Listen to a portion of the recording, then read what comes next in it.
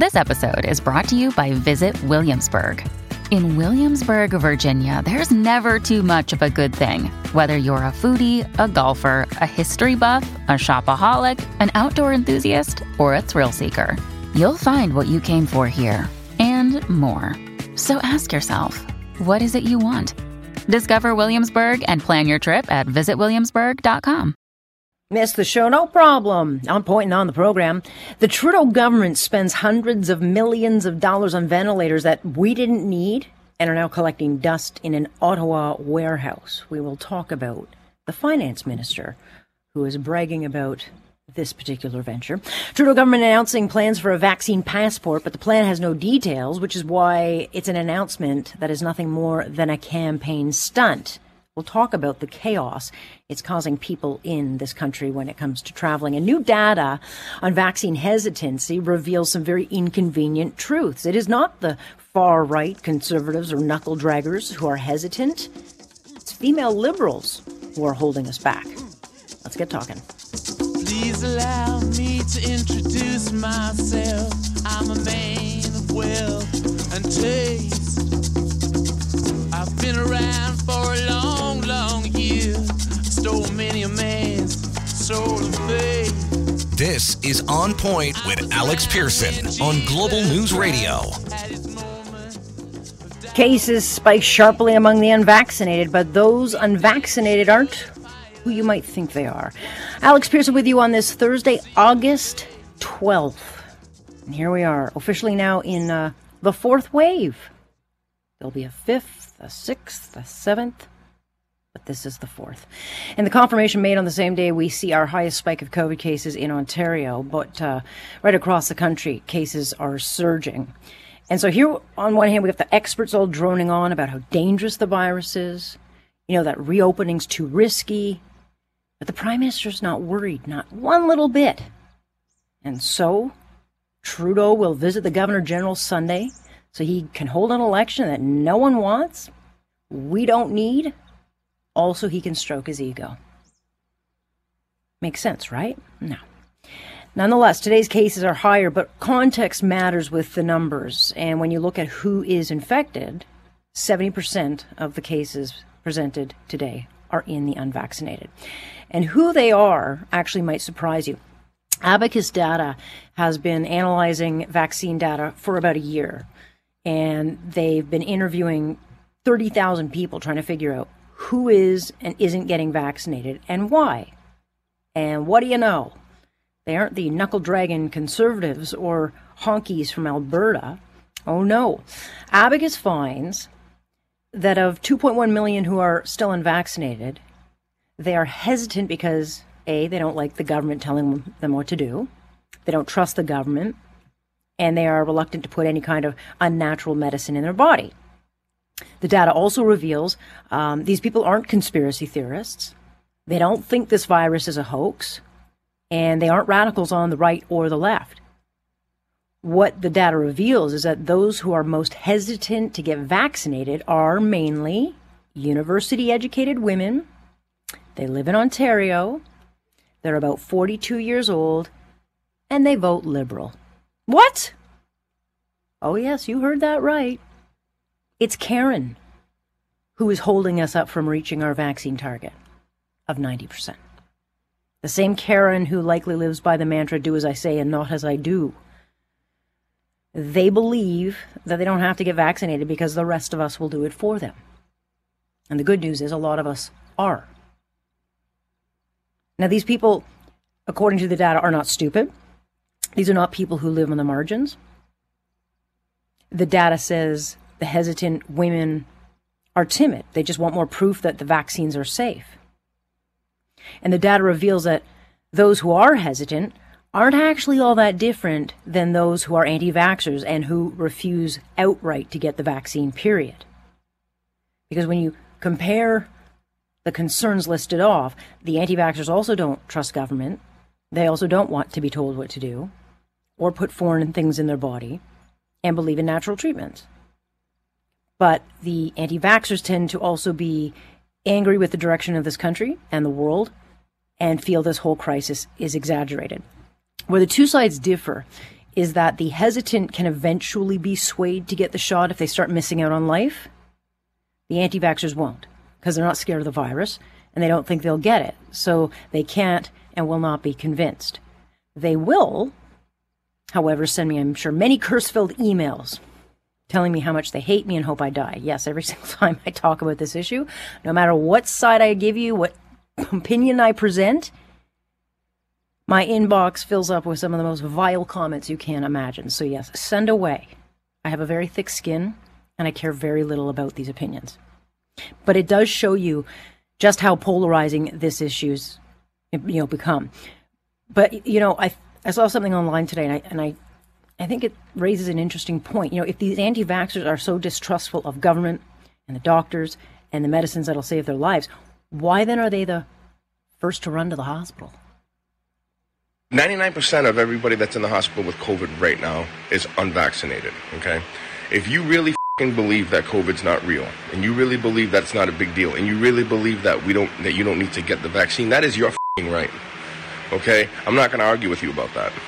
What I am going to argue with about is you running to the hospital once you get the virus. If you don't trust the medical field to prevent you from getting it, why do you trust them to cure you from it? Why do you run to the hospital?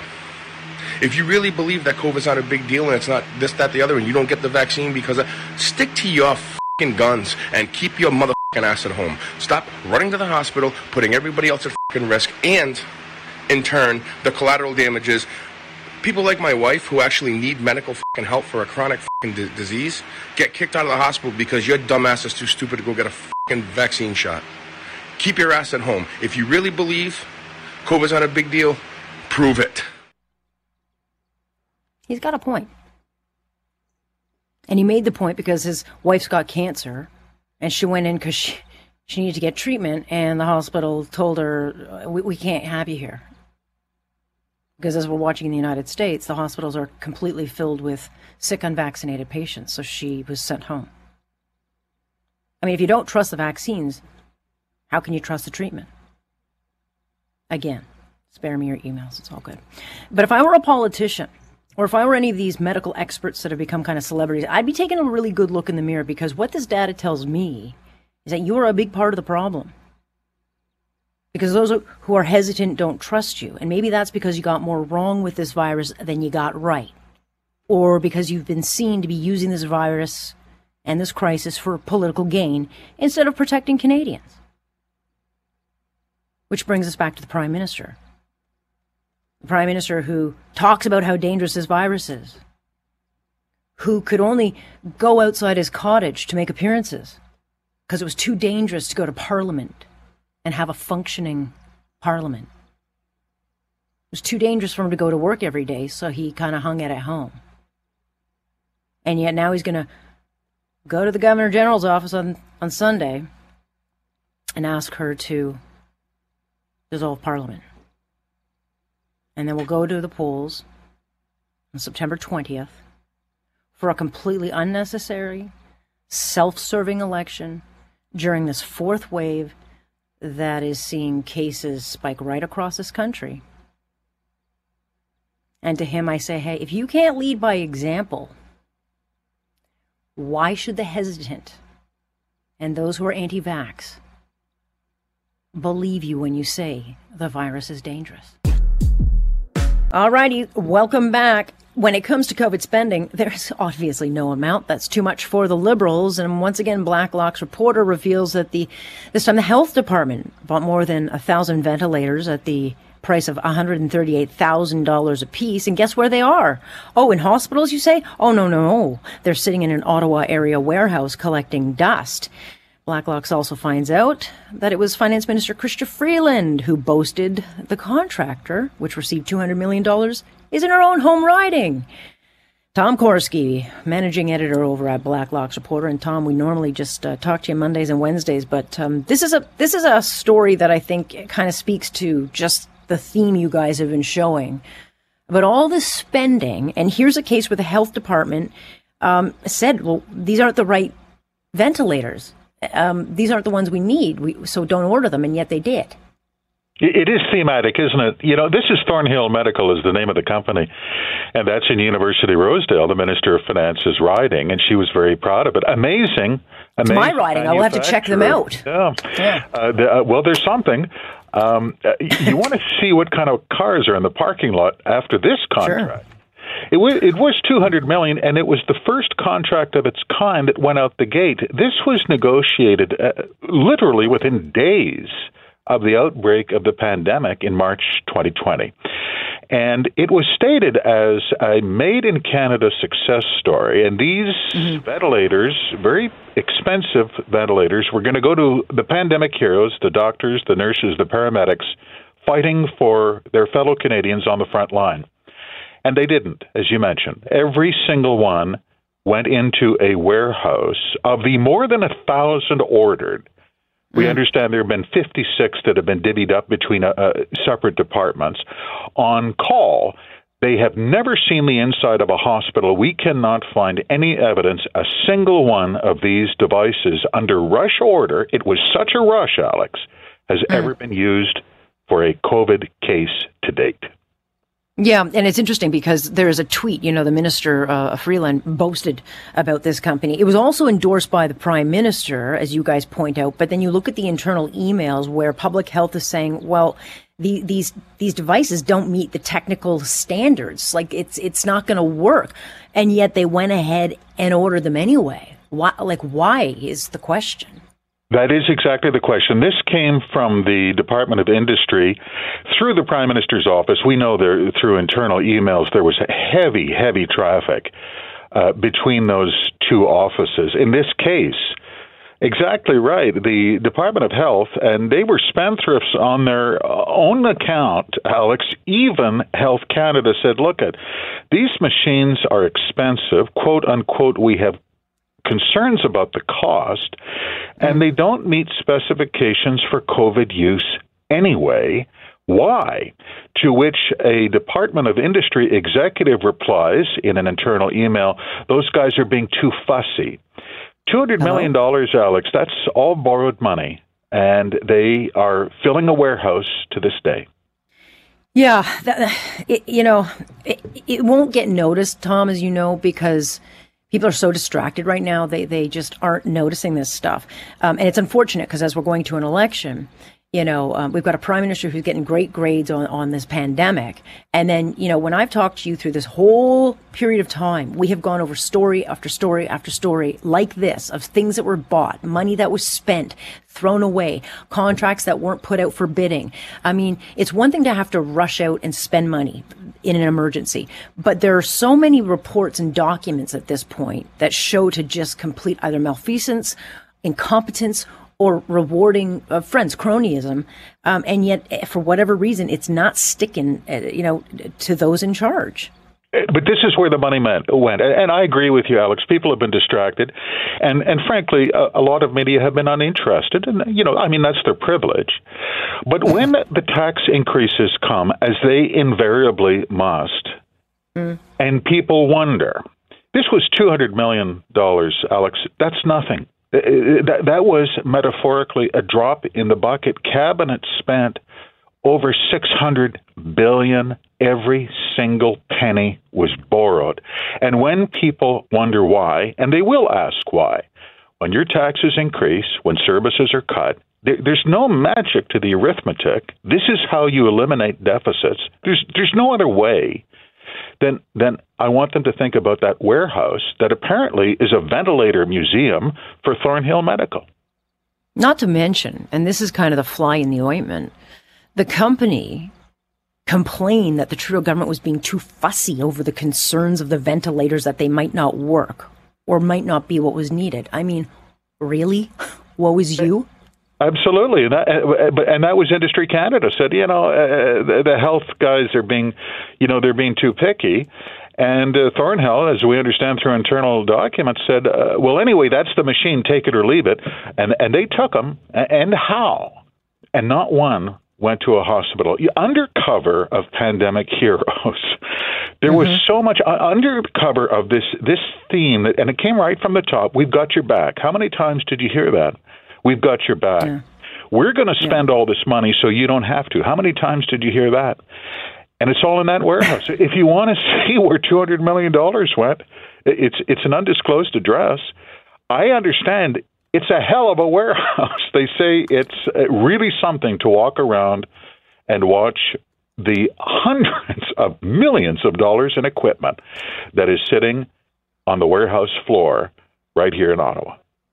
Well, as Seamus O'Regan mentioned just recently, the government took on the burden, Tom, so that we, the taxpayers, wouldn't have to. So they've got our backs all right, right? It's someone should probably explain to him who actually pays for this stuff.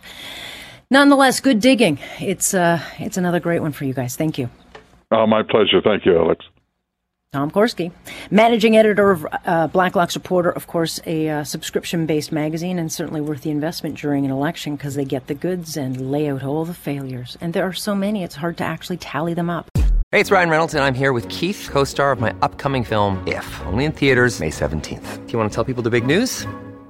All right, I'll do it. Sign up now and you'll get unlimited for $15 a month and 6 months of Paramount Plus Essential Plan on us. MintMobile.com/switch. Upfront payment of $45 equivalent to $15 per month. Unlimited over 40 gigabytes per month. Face lower speeds. Videos at 480p. Active Mint customers by 531.24 get 6 months of Paramount Plus Essential Plan. Auto renews after 6 months. Offer ends May 31st, 2024. Separate Paramount Plus registration required. Terms and conditions apply if rated PG. Many of us have those stubborn pounds that seem impossible to lose, no matter how good we eat or how hard we work out. My solution is PlushCare. PlushCare is a leading telehealth provider with doctors who are there for you day and night to partner with you in your weight loss journey. They can prescribe FDA-approved weight loss medications like Wegovy and Zepbound for those who qualify.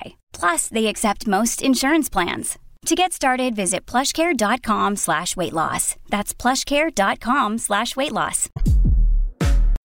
These credentials will have a common design across all provinces.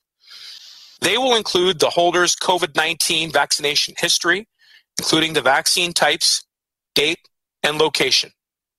These documents should be available to all Canadian citizens, permanent residents, and temporary residents living in Canada if they're fully vaccinated according to the standards set by public health. There you go. All right. Well, that was Marco Mendocino, the immigration minister, leaving a lot more questions when he gave that answer. And what Canada considers fully vaccinated is not what other countries will accept. So that's one problem. But here we are just days to an election with the Trudeau government coming out and announcing this detail-free plan to come up with a plan for a vaccine passport, which will come out sometime in the fall for international travel. And what details did we get? Well, like I said, it's a plan to put together a plan to develop these credentials. But, a reporter rightfully asked, what is new in this announcement? Well, nothing, because there's no timeline. And so far, over the last 16 months, zero infrastructure has been set up to get a program running that would gather this data from the provinces of who's got what, when, where, how. And a leaked memo back in July that came out said any national passport plan by the federal government cannot be launched until at least December. And that would be very ambitious because they don't have the infrastructure. And don't forget, January 14th of this year, the Prime Minister said, we have no intention of doing this because it will cause discrimination within certain groups. So the headlines are great. Yes, national documents are being launched. But I don't see anything in this other than political posturing to capitalize on polling, which says that this is a very popular issue in Quebec and Ontario. Brenda Slater is co-founder at Association of Canadian Independent Travel Advisors and Travel Concierge with Beyond the Beach. She joins us now. Brenda, great to have you. Thank you for inviting me. I'm honored. Well, no, I appreciate it. I know that this organization has done a lot of work to help try to get, supports for your industry, which has just been absolutely destroyed by this pandemic. And certainly you come across what customers and flyers and passengers are saying. What was your reaction to what you heard? Because all the headlines as you're going to see are all positive. Everyone's, oh, this is great. What was your reaction when you saw this announcement? Politically correct answer would be it's just a political platform for an upcoming election. That was my initial response to it. Yeah. What are you hearing from passengers right now? I am incredibly busy with international travelers for the fall and the winter and cruising into next spring. So people who travel will always travel, and they will find a way, and they will jump through the hoops that they need to jump through to make it happen. So even with or without this new passport that they are coming out with, it doesn't matter, because we're able to download our certificates from government websites for proof of vaccination, and you still need to do all the testing, of course, as well. So it really doesn't make any difference what they decide to do at this point. But hope is that it's not the Canadian government that does this. It's the World Health Organization, or IATA, which is the governing body of all of the airlines, because they are worldwide organizations. For them to put something together makes a whole lot more sense. And then there is the issue, and I don't know if you're hearing about it from people that book with you or Canadian travelers, countries turning away fully vaccinated Canadians because they don't authorize the mixing of shots, or they don't, let's say, recognize AstraZeneca. Is that still happening? Basically, how that sort of started was in the United States, they weren't giving people AstraZeneca.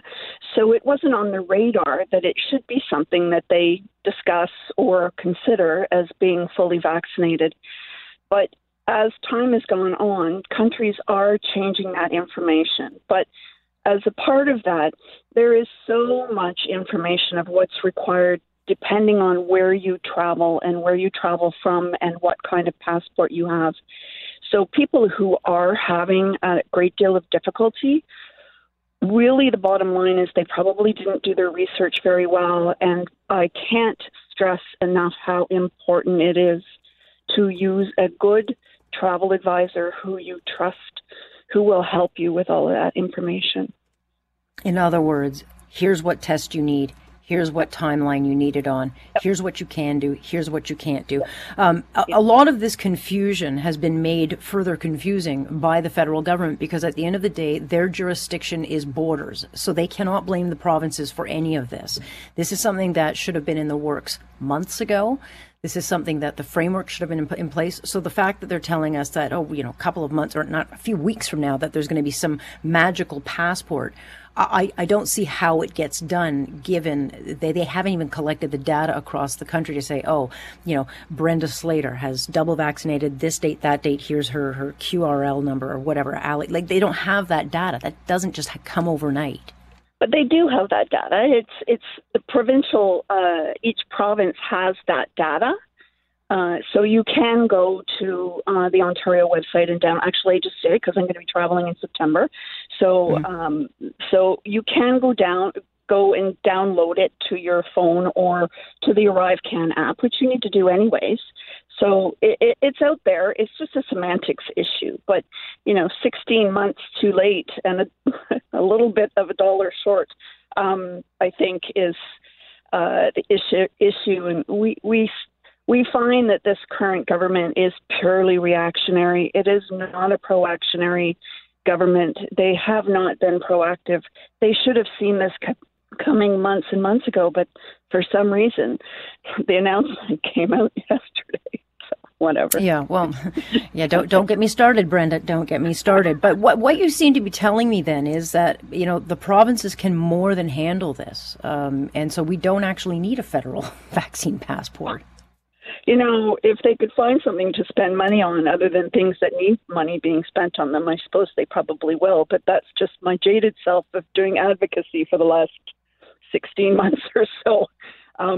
So, independent travel advisors still have only been able to benefit from the CRB. That's it. None of the provincial or federal programs have touched 12,000 independent business owners.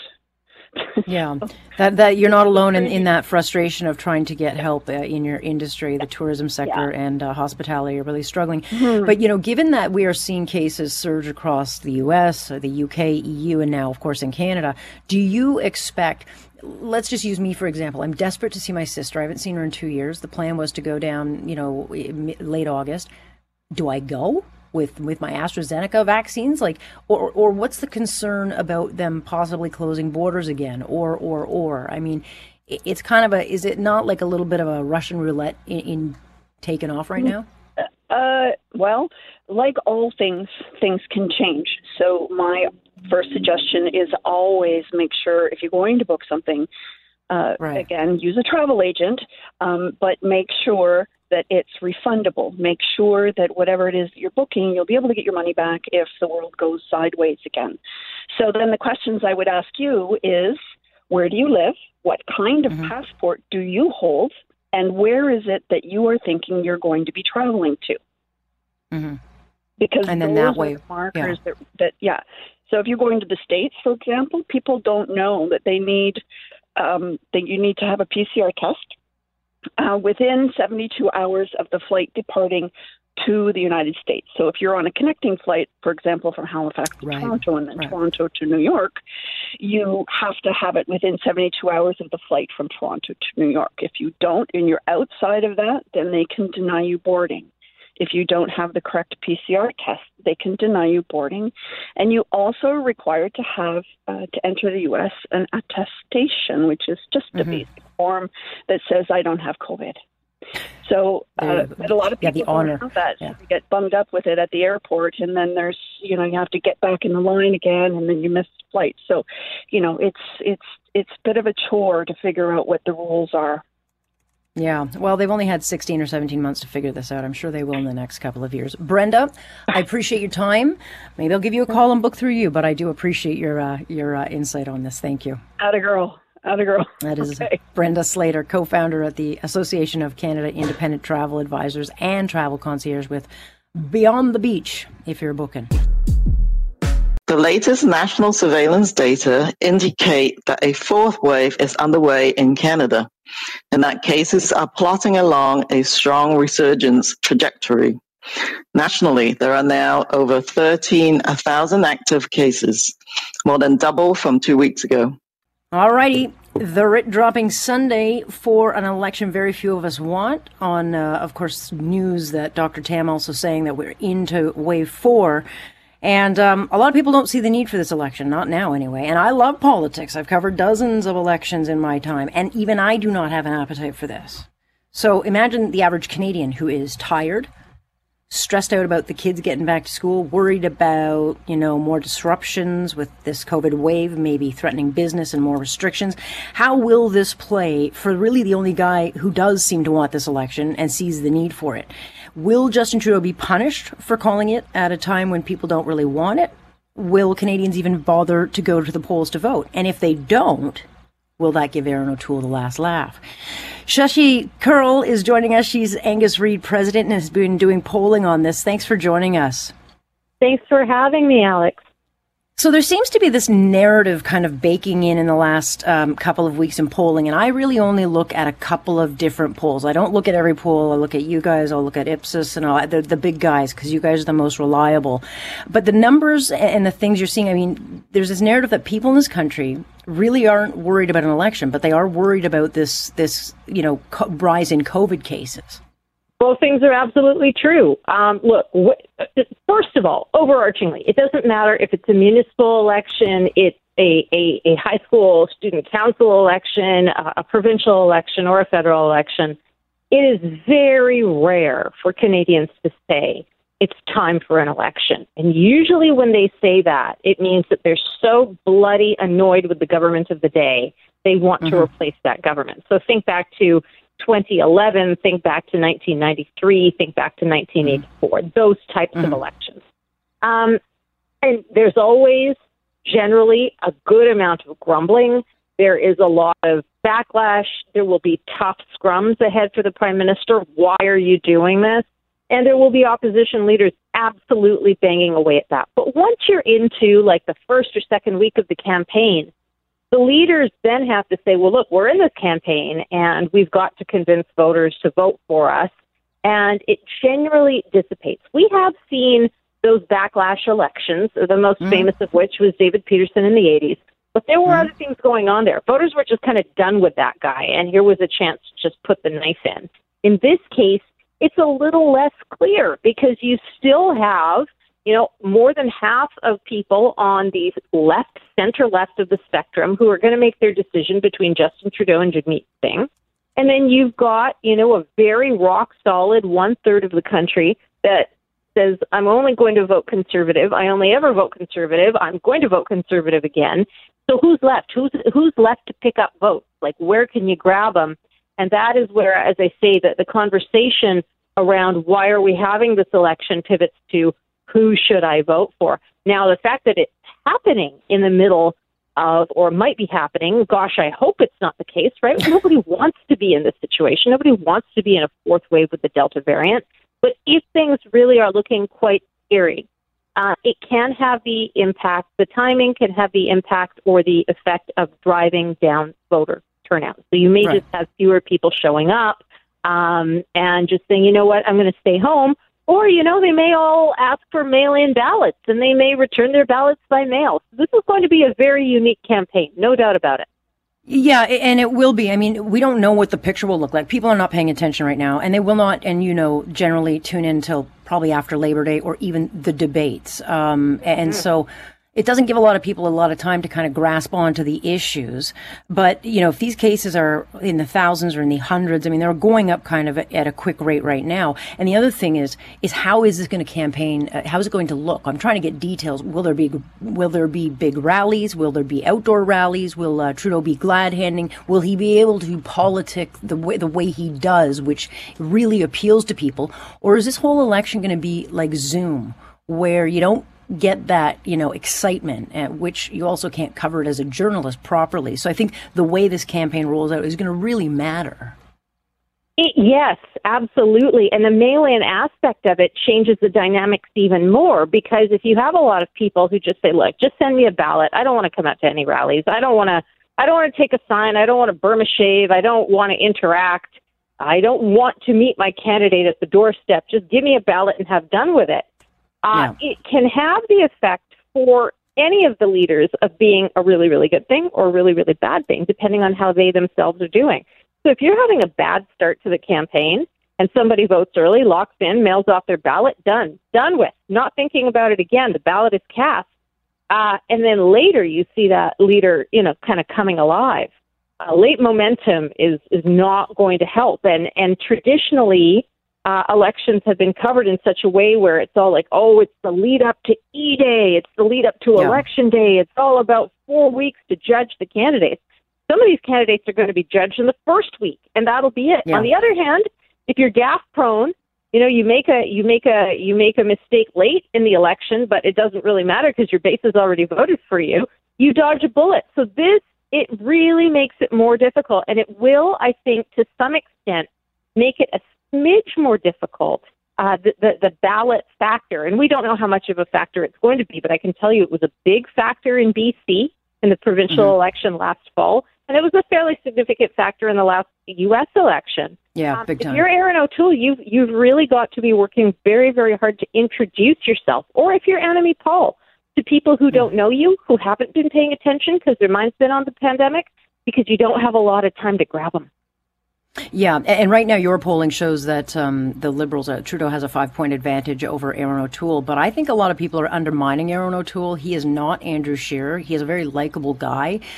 He's also known here in Ontario quite well. The thing about him, though, is that he's got to put something in the window that's going to catch people's attention, because the base is going to vote for them. Even if they're angry with him about things, in the end they hate Trudeau so much more, they will hold their nose and they will somehow get to the polls to vote. And the data show us exactly that. Alex, you're bang on in that if you look at vote retention, so that is the number of people who voted for a party the last time saying we'll come back for this party again, is really, really high for the Conservatives. It's 80%. By the way, it's also high, however, for the Liberals and the NDP, and that's something we haven't necessarily seen in the past. In the past, Liberal vote retention has been a lot lower. It's been it's been liquidy. It's not solid. And same with the NDP. This time, at least at the beginning of the campaign, we're seeing party bases fairly locked in. I voted for you 2 years ago. I was happy with my choice. I'm probably going to go the same again. Yeah. What's the biggest risk then in your mind for Justin Trudeau? Oh, gosh. There's a few, I know. Well, and more than that, you know, I get lots of questions, really good questions from reporters and fine journalists like you. They ask, what's the ballot question going to be? Or what's the biggest risk going to be? And it's like, gosh, like how many angels dance on the head of a pin? It's easy to answer, and it's also, it could be wrong. This could be completely the incorrect answer. But I would say that Justin Trudeau has always been, and the data show us this, the party's greatest asset and the party's biggest, worst liability. So when he's personally really bad, it's really, really bad for the party. When he's up and doing better, the party is doing better. And he has the ability, he's demonstrated over 6 years, to really fall out of the good graces of the Canadian electorate. They put him in the doghouse real quick when they're unhappy with him, but they let him back in and they put him up on their bed, so to speak, when they're happier with what they've been seeing. And on pandemic management, you know, you've seen the opposition leaders trying to talk about how Trudeau has poorly managed it, whether it's vaccine procurement or whether it's not spending enough on income inequality, right? The attacks come from the left and the right on this. However, overall, Canadians do see that Trudeau has handled the pandemic better than he has worse, right? Like overall, on balance, they're more inclined to say he's done a better job than worse.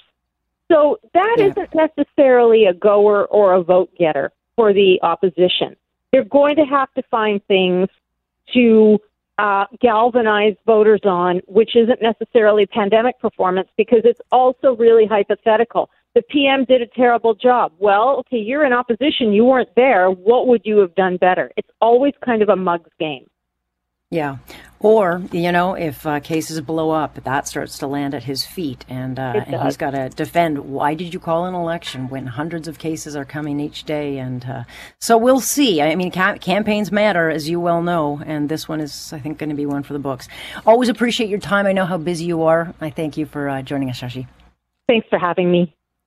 Thank you very much. That is Shachi Kurl, who's Angus Reid's president, putting out these numbers. And really, there are only a few polls that I kind of rely on. Angus Reid is one. The other would be Ipsos and Maru Blues. So those are the ones that I kind of lean on. There's also another one, Campaign Strategy. I also take a look at their numbers. But not everybody is created equal in this field. Thank you for listening. Of course, you can listen to us live Monday through Friday, starting 6:30 sharp. I'm Alex Pearson. This is On Point here on Global News Radio.